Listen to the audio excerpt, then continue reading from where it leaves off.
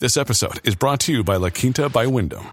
Your work can take you all over the place, like Texas. You've never been, but it's going to be great because you're staying at La Quinta by Wyndham. Their free Bright Side breakfast will give you energy for the day ahead. And after, you can unwind using their free high-speed Wi-Fi. Tonight, La Quinta. Tomorrow, you shine.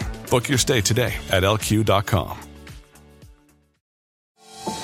Good morning and happy weekend. This is Mary Mooney from The Oregonian, Oregon Live, and here's a quick look at some of our best stories to keep you informed, entertained, and enjoying Oregon this weekend.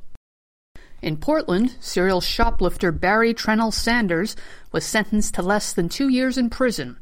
Now, what makes this story special is Mr. Sanders, who admitted to more than 1,000 thefts and said he'd been arrested more than 100 times in Oregon.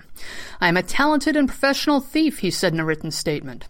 His rap sheet goes back to at least 1985, and apparently his method involves wheeling carts full of merchandise out of stores that included Winco, Home Depot, Target, and Fred Meyer.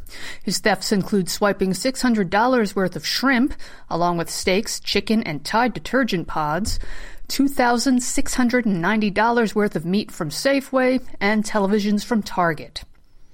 "I know the law. I know the rules. I know what I can and can't do," Sanders told the cops in 2016.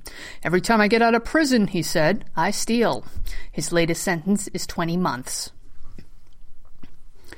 2 days after Concordia University Portland announced the 115-year-old institution will close in May, its sister school in Minnesota is planning to accept students from the Portland College's popular nursing program. Officials at the St. Paul branch of the school announced that they're working on a program that would allow Portland-based nursing students to graduate on time and remain in Portland. St. Paul officials said the goal would be for Portland students to remain on the same timetable that they'd expected. They also said they'd welcome any students the Portland program had accepted for future terms. The plan would require regulatory approval. A state audit says that Travel Oregon, Oregon's travel bureau, offers some fat salaries. Pay for the director and other managers is among the highest of any state agency, even though Travel Oregon's leaders oversee a much smaller staff and budget. Since 2012, managers' salaries have ballooned by 76%. As of June, the state paid CEO Todd Davidson $381,624, including a car and a cell phone allowance. That's up 129% from the approximately $167,000 the job paid a decade ago.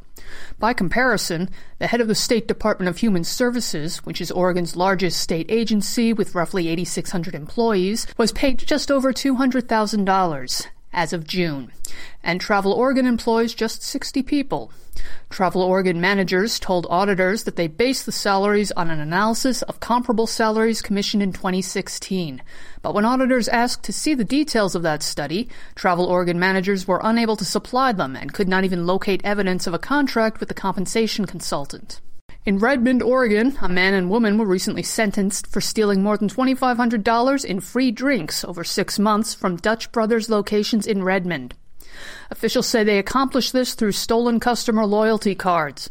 Police say they were found with 645 of them, and they also had one of those official rubber stamps the stores used to mark them. Police say the couple regularly filled out the cards and used them to get free coffee over a 6-month period, and they plan to sell the cards, too, to other people seeking free coffee. Dutch Brothers, for their part, had no comment on any of this. For these and more news stories, pick up today's copy of The Oregonian or head to OregonLive.com. We'll be back Monday morning with another news briefing.